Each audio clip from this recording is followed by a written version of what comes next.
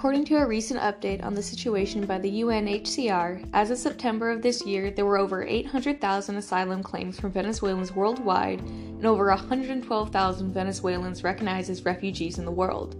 In total, over 5.1 million people have fled Venezuela, making this the second largest international displacement crisis in the world, and the largest in the recent history of Latin America and the Caribbean.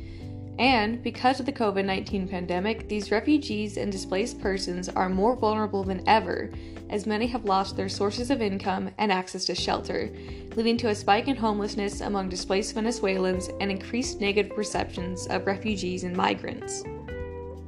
The roots of the current Venezuelan refugee crisis can be traced back to increasing emigration rates after the collapse of oil prices in 1983 and the Bolivarian Revolution led by President Hugo Chavez, beginning with his coming to power in 1998, after which emigration increased further, especially among Venezuelan professionals.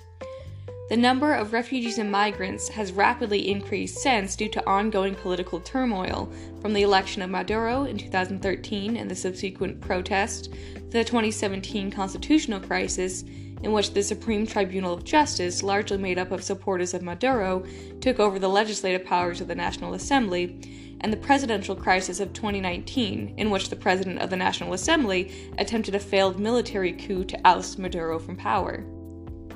While Venezuelan refugees and migrants are not fleeing the violence of conventional warfare or conflict as we see with other refugee crises, such as the Syrian refugee crisis, this political turmoil, as well as Venezuela's economy contracting by 65% in 2013, has made the daily conditions for many Venezuelans untenable. The UN Food and Agriculture Organization estimates that the undernourishment rate has quadrupled since 2012. And the UN estimates that 300,000 people's lives are at risk due to limited access to medical treatment and life-saving medications, which has only worsened since the beginning of the pandemic. Additionally, while Venezuela is not an active war zone, extreme amounts of generalized violence and crime, oftentimes carried out with the complicity of the government, have created extremely unsafe conditions and caused many Venezuelans to flee the country for their lives.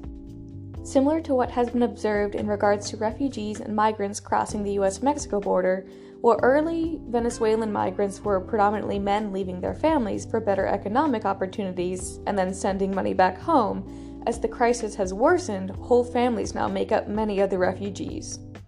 As an American who considers herself both politically engaged and attuned to world events, I had not even been aware of this refugee crisis until reading about it on the UNHCR's website, and I was shocked to see the sheer number of Venezuelans who have been displaced. I think this is in part due to the fact that Venezuelan refugees have largely been resettled in neighboring host countries in Latin America and the Caribbean, and so the US does not see this crisis as a problem it needs to address. But this lack of attention paid to the plight of Venezuelan refugees by the US and the international community at large comes with a cost. According to an analysis from the Brookings Institution in December of 2019, the Venezuelan refugee crisis is the most underfunded in modern history. While Venezuela is currently second to only Syria in the number of people living outside of their country of origin, and is on track to actually push past Syria this year, the international community has only spent $580 million in response to the crisis, as opposed to the $7.4 billion spent on refugee response efforts to the Syrian crisis. According to the Brookings Institution, on a per capita basis, this amounts to $1,500 spent to help each Syrian refugee and only $125 per Venezuelan refugee. Why the huge discrepancy in the amount spent on aid for each of these refugee crises? According to the Brookings Institution again, this is because the international community has labeled the catastrophe as a regional crisis instead of a global crisis. Countries outside of Latin America and the Caribbean don't see themselves as directly affected by the Venezuelan exodus, and so they push the burden of ameliorating the refugee crisis onto the shoulders of neighboring countries.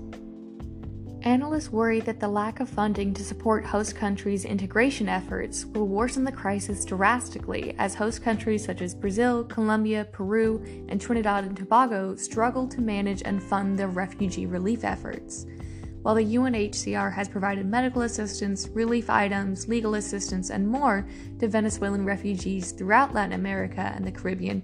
According to a report from them from August of this year, they find themselves struggling with a $106.6 million funding gap for the Venezuelan refugee relief efforts.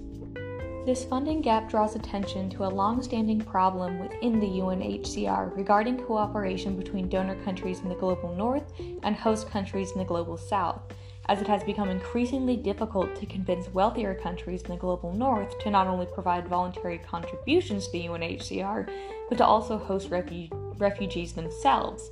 And the burden of hosting and supporting refugees has oftentimes fallen heavily on countries in the global south who may struggle to do so.